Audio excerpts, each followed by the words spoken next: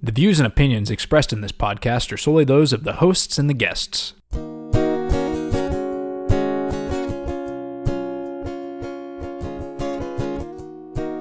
Hello and welcome to episode 47 of Two Millennials, One Podcast. I'm your host, Ethan Gable, and today we are talking about freedom.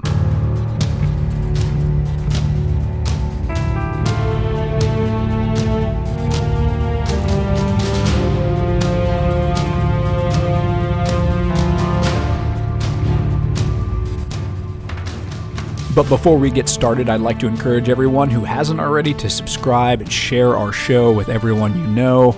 We're available on almost every major podcasting app. Check out our Spotify playlist, Two Millennials, One Playlist, and be sure to subscribe to hear every new episode released on Monday. As I stated before, we are talking today about freedom, and I am very, very honored to have had a chance this week to interview one of my personal YouTube heroes, actually my favorite YouTuber, Carrie Wedler. Now, if you haven't heard of who Carrie Wedler is, she is basically a YouTube personality as well as the editor of a news organization called Anti-Media. Like I said, I got a chance to interview her, and what I'll do for this episode is simply just broadcast the interview because there's so much great information in there, and she is so good at telling and describing and portraying this idea of freedom. Like I said, I'm going to play this interview, and I hope you enjoy it. Hey, Carrie, this is Ethan from Two Millennials, One Podcast. How are you? I'm good. How are you? Fantastic. I'm really excited to talk to you. Thank you for agreeing to do this. Oh, of course. Thank you for asking me. Can you tell our listeners, who you are, what you do? Sure, yeah. So my name is Carrie Wedler, and I guess I'm a YouTube personality, but I have also been editor-in-chief of the antimedia.org for several years. We're currently on hiatus, with original content because we got deleted from Facebook a couple months ago. Actually, today, Tuesday 11th. Yeah, so it's been 2 months since we got deleted, but I am basically just a peace activist, and I started out, my main issue was just being anti-war, opposing the American empire, and that sort of branched out to peace in other areas of life and all the ways that government and their corporate cohorts violate it. I think it's well known that you used to be a liberal and a Barack Obama supporter. I loved Barack Obama. I thought that he was like this magical combination of JFK and Abraham Lincoln, and if we just voted for Obama, then he was going to fix all the problems and he was going to end all the wars and we were going to have rainbows and unicorns and everybody was going to be equal and it was going to be this utopia. And I was so excited and I cried when he won. When was it? I guess November 2008. Sure. Got real drunk in my dorm. We all had a great party. And then it took me, I just stopped paying attention, obviously. I did my part. I cast my vote, and then I let Obama handle it. And in 2011, I just started to feel kind of ignorant and stupid because I had no idea what was going on in the world. And that's when I started just paying attention, and I was really taken aback by the disparity between Obama's rhetoric and what he was actually doing in office. And that's sort of what started this whole thing for me. So how I stumbled upon you, I'm very anti-establishment, and I've been raging on conservatives and Trump. I live in a very conservative state, and they believe it's small government and all this stuff, and it's just so ironic, and it drives me bonkers. So I stopped for a moment and was like, maybe I should go hear these people out. So I came across your video entitled How Conservatives Convinced Me to Quit Being Liberal. It was mixed in with Shapiro and Tomi Lahren and all of these people. Oh, no. Yeah, so I clicked it and I watched it and I was like, nope, I'm right. She's right. But that's how I stumbled upon you. It was my attempt to make sure I'm not going too far out of the extreme. And then everything you said, I completely agreed with. But it's led me to my next question. Politically, what do you consider yourself? A great question. I consider myself apolitical. Some people might label me an anarchist because of that, but I just simply don't believe in government because what I view government as is this special authority that has extra rights to commit violence and to control people that the rest of us don't have. And on a moral level, I don't believe that anyone should have the right to initiate violence or to force others to comply with their views or their desires. And I just like to apply that standard of morality to all people without giving a double standard to government.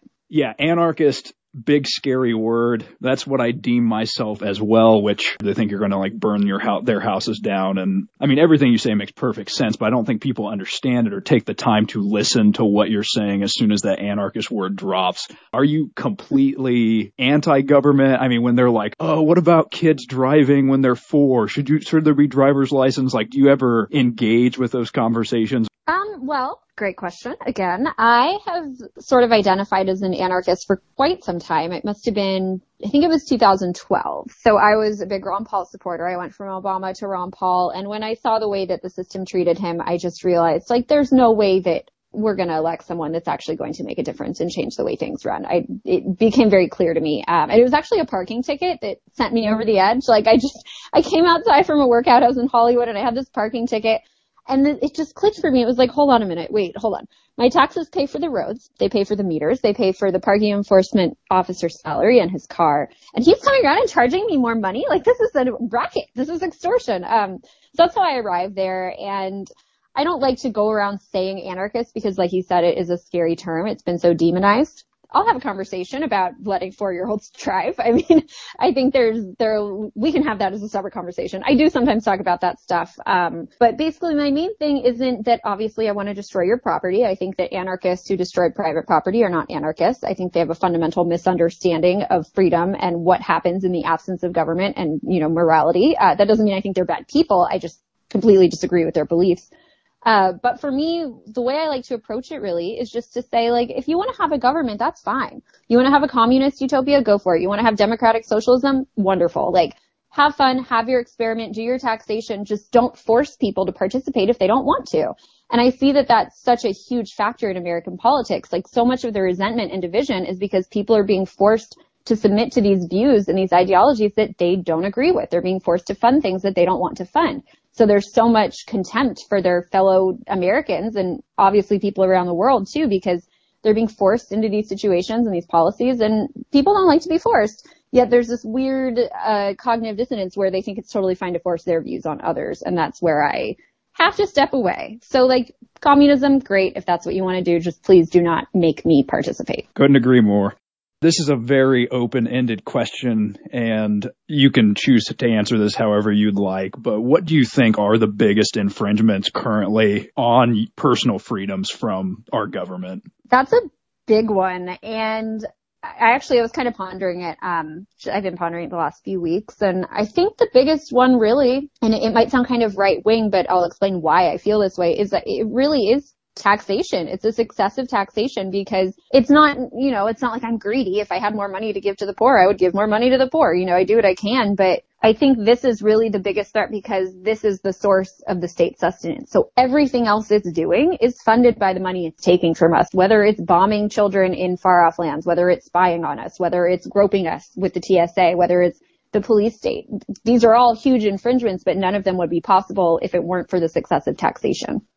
That's a perfect answer. I never considered it that way, but you're right. If you take away the funding for that, they would quit groping us in the airport and stuff. So true. Well, yeah, and it's like there's also all these hidden taxes as well. So whether it's inflation, and they're not all hidden either, like the gas tax, the sales tax, the income tax, the property tax. Like, it's coming from so many different angles, and that really undermines our freedom. Like, if you look at the belief system of democratic socialists or people on the left, I mean, they're frustrated because they're living in a system that prevents them from prospering and from being secure financially. It's just, in my opinion, they're identifying the problems sometimes and then not really recognizing the correct solutions. But it's the taxation, whether it's explicit or implicit. I think that really chains people up. What's your ideal economic system? Would you go full laissez-faire, no rules, just pure capitalism? Or how do we circumvent the taxation to inhibit the government from doing these not so great things?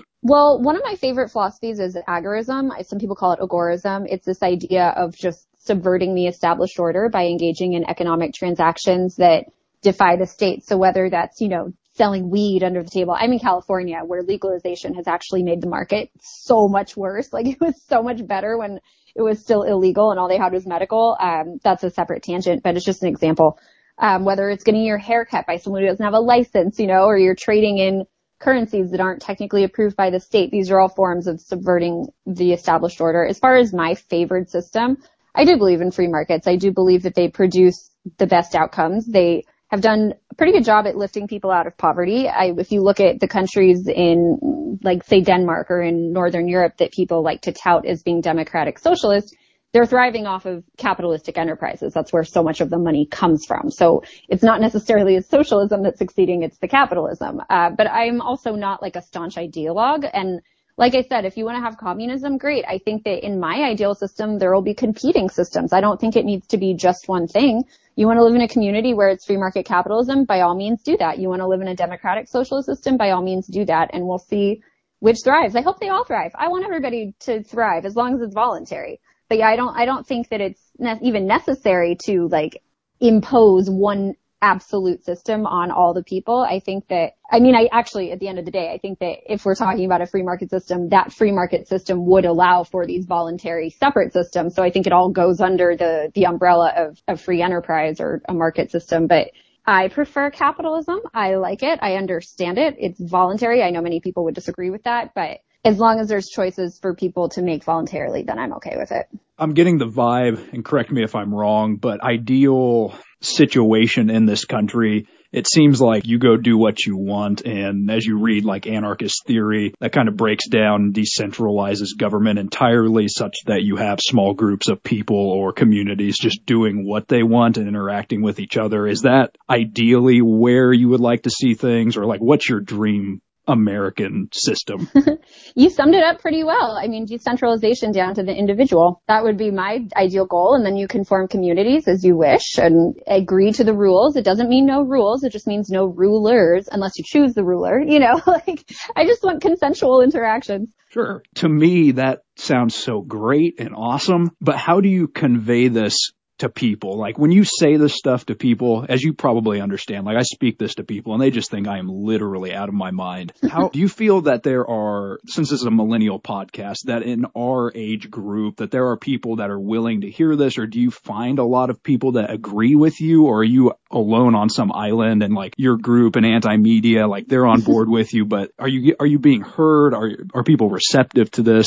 I think they are. And obviously I get a lot of reactive people on my posts who are going to call me stupid and call me crazy and call me utopian and call me this and that. And that comes with the territory. That's something I've just gotten used to and accepted. But I really think there is a big market for these ideas. People are receptive. And what I find is that they may not identify as anarchists. They may not even identify as anti-government, but they know that something is just fundamentally wrong and that the way the system works is not suited to their best interest, that it's suited for a ruling class, that it preserves the ruling class. And so they may not have even considered the possibility that we could have a world without government eventually. I'm not one of those like burn it down and see what happens tomorrow people. Like I would like an evolution. And I think that's the more realistic option. Just as the government becomes so bloated and inefficient and broke ultimately. That's the goal, is evolution. And when I put it that way, it makes a lot more sense to people. But I think they're just very, even intuitively aware that something is very wrong and that what we've been fed all of our lives about democracy and representation and your vote is your voice, they know that that's not true. And of course, the majority still believe it. But I think that there's a growing, especially among our generation versus the baby boomers, there's a growing faction that is open to other ideas and ways of seeing the world. That's hopeful. You made a nice video summarizing this, but I'm going to go ahead and ask this anyway. Maybe you can just run through this quickly. Besides revolting, what can you and me and anyone hearing this that's yeah, that makes sense. What can we do to ensure maximum personal freedoms or get to that point where this over obnoxious government is existing? How can we get past that besides burning it down? Well, I'm glad you asked. It's funny. I made that video because people are always telling me that all I do is complain, right? They're like, all you do is whine and you don't ever offer any solutions. What's your solution? Okay, so I make a video about solutions and everybody gets mad at me for it. I won't say everybody. That is hyperbole. But a lot of people got mad at me for that video. They were like, those aren't real solutions. First of all, I just want to preface this by saying I don't claim to have all the solutions. I am one person. I am one valley girl in California who saw something really wrong with the world and decided that she had to say something. And my solution was to join the anti-media and start bringing news to people who didn't know what was going on with their government. The average person doesn't know what the National Defense Authorization Act is or that it authorizes their indefinite detention at the hands of the government. They don't know that. I was talking to two members of my family and we were talking about this Democratic lawmaker, and I'm going to come back to my point, I promise. This is really quick. We were talking about this Democratic lawmaker who Trump had been attacking. I don't know, some guy in California. And I was like, I wonder how he voted on indefinite detention. And both of these family members were like, oh, no way he voted for that. No way. He's not that kind of guy. I looked it up and showed them, and sure enough, he had voted for it. So the point for me has really just been to inform people. I think so much of the problem is people don't even know what's going on in their government. And I think this is a product of the culture and society, but it's also by design. There's a reason they pass bills on Friday nights, or they sign bills on Friday nights. Like, this is orchestrated. There's a reason corporate news media leave things out. They did this whole segment on John McCain's National Defense Authorization Act and how offensive it was that Donald Trump didn't honor John McCain. Not a word about the indefinite detention. So education for me is huge. And that includes learning to bolster yourself not only against mainstream news, but also independent media, because there's a lot of really bad news out there. Like, not even bad, just fake, just made up disinformation intended to generate clicks. So one, just learn how to interpret information and not let it be manipulated in, as it's entering your mind, because most information is skewed and it is biased. And so is what I'm putting out. I'm not going to pretend like I'm unbiased. I have very strong opinions and I don't hide them. That's one thing. There are also smaller steps you can take, just to subvert some of the policies. So like, you don't like the NSA collecting all your data, use encrypted information. They use an encrypted browser. There's a great browser called Brave that I use. And there's a search engine called DuckDuckGo, and they don't track you. There are texting apps like Signal and Telegram. Those are encrypted. You aren't just like automatically throwing your information into the AT&T NSA pipeline. Taking parts or taking roles in your community, like, whether it's a community garden, so you're not having to buy Monsanto pesticide sprayed vegetables. There's so many little things you can do. And for example, there was this ocean cleanup. I don't know if you've heard about it. There's this Dutch kid. He's younger than me.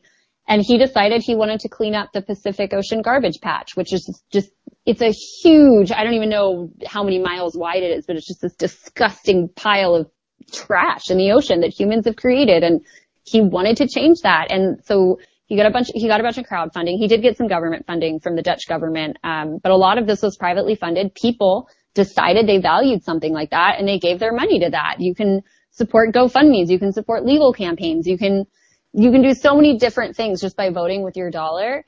For example, I don't know if you remember with Subway, they had that, the rubber in the bread controversy. It was like this yoga mat rubber that ended up in their bread. Yeah. And there was a huge public relations backlash. And they took it out. I'm not saying that like that's the solution to every problem, but I think that just being more informed, being vocal, actually aligning your actions with your values and doing what you can to get away from, just the surveillance state and the police state. I think these are all amazing things to subvert the established order. Or even like with the pharmaceutical industry, this is so tied into the status system. If you can get better, or if you can, use CBD instead of taking painkillers, that's a chip away at the system. And they're terrified of that. That's why the prison lobby, that's why the pharmaceutical lobby, it's why all these huge industries are opposed to legalizing cannabis, because they know that it will eat away at their profits. So all these little things, voting with your dollar, using technology that takes you away from the status system, and ultimately education and changing your relationship to authority and your indoctrinated belief to submit to it. These are all things that they seem small, they seem inconsequential, but added up over time with lots of people doing it, I personally think can have a huge effect. But take it with a grain of salt, because again, I'm just one person. Well, I mean, honestly, that's basically all you can do. And you hit at this in another video that I saw generated, just as much heat as you referenced before, about how you didn't basically give a crap about the midterm election, and you had some poignant statements in there. And I've been quoting these to people just about, legitimately, you hit the nail on the head. Like, you can go in that voting booth, but you're right. Like, nothing's going to come of that. You are correct in these statements of like, what can you do? And you're right. It is one person, but if that catches on and spreads, like, that's how you do make a change. So I agree wholeheartedly. To that point, though, are you completely shut down on the American political system as far as like going to the booth, vote Republican or Democrat? Do you vote third party? Do you even vote anymore? Sure. No, I don't vote. I do. And this is something I actually wanted to put in that video, and the audio on it was like messed up. And I had been editing for so long. I was just like, I'll put it in the next video I make. And then I ended up not finishing that video because I was so exhausted that week. But something I did really want to add to that is like, I understand if you're voting on issues that really affect your community, like if you can vote to, for example, there was a measure in California a few years back. It was a proposition that was supposed to release nonviolent offenders from prison. And they had to because the system was so overbloated. That's a great thing to vote for. In practice, they ended up releasing violent offenders too, and it was like this whole disaster. But in theory, like the proposed goal was to lessen the reach of government for, punishing ridiculous crimes, nonviolent crimes. So I understand that. Like, if you can prevent a tax from being imposed, sure, go for it. I'm not going to tell you that that's wrong. But my general belief, I don't know if you're familiar with Lysander Spooner. He's one of my absolute favorite anarchist philosophers, but he basically argued that voting is inherently, like, it's not only is it involuntary, that you're not really consenting to it. He's basically saying you're not consenting because the main motivation for voting is because you're afraid somebody else is going to inflict tyranny on you. So to protect yourself from having tyranny inflicted on you, you impose it on somebody else. It's just your kind of tyranny. And a lot of people have taken that to be like a defensive voting. I totally disagree. I think it was just him explaining how the system works. I don't think he was saying you should do that because it just perpetuates the tyranny, and he was like fundamentally opposed to that. I'm sorry I say like a lot. I really am from the Valley. I can't help it. It's just how I talk. People get so mad at me on the internet. They're like, why do you talk this way? And it's like, cause this is my accent. I don't know how else to talk. Anyway, yeah, I think that ultimately it comes down to, it is a coercive system, and that's why people vote. And we can dress it up in pretty rhetoric about how it's having our voice heard and we are the government, but I think it's pretty clear that's not the case. Voting hasn't changed anything. I'm sure you would agree with that at this point. And I just think it's a coercive system, and I understand why people do it. I understand what they've been led to believe. I understand that they think that it's their only way to make a difference. But that, to me, is the biggest problem. Is like, in response to that video, which for your listeners, it was titled "Why I Don't Care About the Quote Unquote Most Important Election of Our Lifetime." People's takeaway from that was like, oh, so just do nothing. And that's what makes me sad, and that's what's so scary, is that people equate doing anything with using government. It's like, if you're not using government, you're not doing anything. It's like they haven't even considered the possibility that you could do things outside the realm of the state. And I'm sure that if you talk to them about it, they'd get it, but their knee-jerk reaction and their internal narrative is that if you don't vote and if you don't use the provided mechanisms for change, you don't care and you're apathetic, when it couldn't be farther from the truth for me. The irony of this next question will not be lost on me, an anarchist asking another anarchist this, but have you ever, or would you ever consider a political run? Because you are incredibly intelligent. You can break this down to such a level where I think anyone could listen to it and be like, yep, okay, got it. I appreciate that. A lot of my haters would beg to differ, but I appreciate your vote of confidence. I don't want to do that. I've thought about it, I don't know, maybe a couple times, because people always say that to me, like, run for office, run for president. But I like my soul too much. Like, I don't want to risk losing it by entering government, because that seems to happen. Like, I'm no Ron Paul, like, who knows what would happen. I mean, I'd like to think that I would, be totally shielded from all the corruption and the ickiness and just how disgusting it is in the political realm. But I don't know. Not that I think I would compromise my values, but like, I think I would be miserable. It's hard enough to just be on the internet listening to people spout all these beliefs, but to like be in the halls of power. I don't know if you've ever been to DC. It makes me feel ill. Like, just driving the streets, I'm just like, oh, these monuments to authority. Oh, it's so uncomfortable. So yeah, short answer, no, but I'll never say never. Fair answer.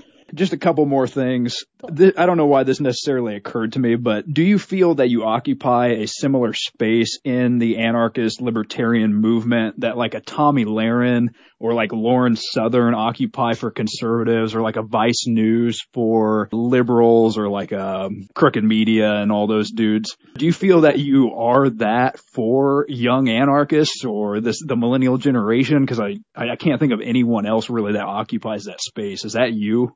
I don't know. People tell me that. I get compared to Tomi Lahren a lot. Like, I've had people make memes of like me versus Tomi Lahren. I see the comparison because we are loud, we are opinionated, we can be bitchy. And I think that when you're a female and you're talking in that way, it does sort of make you stand out, because it's hard to get people's attention. Like, I've tried doing the like softer and the kinder videos, and they don't go viral, but they get a reciprocal level of hate, just because of what I'm saying. So yeah, sometimes I like to let off some steam, and maybe that makes me sound like Tomi Lahren. The difference is I'm not preaching violence. Sure. So yeah, I shudder to like identify myself as that, but I am one of the few lady voices left right now. So even if just by default, maybe, but yeah, it's a very specific type of personality, I think, and I think it's extra shocking because girls are expected to be agreeable and nice. And that's how I've always been. And I've talked to a lot of women who are just like, I love what you do. I can't do it. I can't put myself out there like that. And it is scary and it is hard. And as much as I completely disagree with Tomi Lahren and Lauren Southern, like I feel compassion for them because I know they're getting like way more hate than I am. They have bigger followings than me because they preach to a more mainstream audience. And so I definitely, I feel for them, as much as I wish they would completely abandon their beliefs. It's like, it is hard to do that. Yeah, and I didn't want to like insinuate or make you think I was making a comparison between your videos and like Tommy's rhetoric or anything like that. Like you're not, no, not at all. Up there being racist or being just closed-minded and awful. That's not what I was saying. But just as far as like you said, like a young woman standing up and sharing beliefs, and like you said, that's got to be tough. So it's interesting that people have made that connection as well. That's all I was trying to say there, not anything negative. No. I didn't assume anything at all. And it's a valid comparison. Honestly, I mean, we're loud and we have attitude and we don't apologize for what we're saying. And we're saying totally different things, but there's a similar, I don't even want to say attitude because I feel like Tomi Lahren like gives me demon vibes. Like, and not that I think she's a demon, just like there's like a lot of anger there. Right. And people say the same thing about me, but like, I feel like my anger is justified, like, sure. And I'm not trying to use government violence against people. So. Right. You do have a softer, more fun approach, I think. I mean, I've seen raps on your YouTube channel. I've seen parodies. Like, I can't imagine like Lauren Southern doing a rap of any sort. I could be completely wrong if I find that on the internet somewhere, but let's see. Finally, I just give you a chance, like where can my listeners, let's say they're intrigued, where can they find you online? What can they check out? What can they do to support you? Sure. Thank you for the opportunity. You can find me pretty much anywhere. Well, you can't find me on Twitter. I'm permanently suspended from Twitter for a made-up reason, so don't look for me there. But I am on YouTube. It's Carey Wedler, and it's CareyWedler. It's spelled a little funky, so people have trouble finding me. But I'm on Facebook. I'm on Instagram. I'm still technically editor-in-chief of the antimedia.org. You can check out our content there, but we just don't have original content right now because we have been deleted from Twitter and Facebook. So it's been a strange couple of months, but still my baby. I still love Antimedia, so check that out as well. And I think that's it. All right. Well, I appreciate so much the chance to speak with you. You are such a cool person. I hope you keep putting out content. I hope you get your Twitter back. I hope you are not silenced because you have some really cool things to say and people need to hear them. So thanks again for talking to me. I really appreciate it. Well, thank you for having me. I really appreciate the kind words and the encouragement and the invitation. And again, a giant thank you to Carey Wedler for giving up an evening to sit down and talk to me about freedom and about government and about what we should want as people. We should want the most amount of freedom possible. And hopefully more millennials and just people in general can hear these things and be like, yeah, that's not so crazy. And maybe we can move towards that. If you're interested in anything you heard here, I would definitely encourage you to go check Carey out. You can like her on Facebook. As she mentioned, she's been banned from Twitter because she's too anti-government. But she's on YouTube. She makes these awesome videos. They're worth watching. If you're into politics or you're into maybe different kinds of political theories, it'd be worth checking out. So find her on YouTube. Just Google Carey Wedler and she'll come up. Now time for our song pick of the week. I guess the singular song pick of the week. And I've been kind of bopping to a song called Passenger Side by Small Pools. It's a nice summery song. Obviously, it is freezing cold outside, so listen to it, get you in a happy mood and thinking about the warmth and the heat and just summer. So check that out. Thanks again for listening this week. I hope you enjoyed my interview with Carey Wedler. Please check us out next week for another enthralling episode of Two Millennials, One Podcast. Thanks for listening. Have a great week, everyone.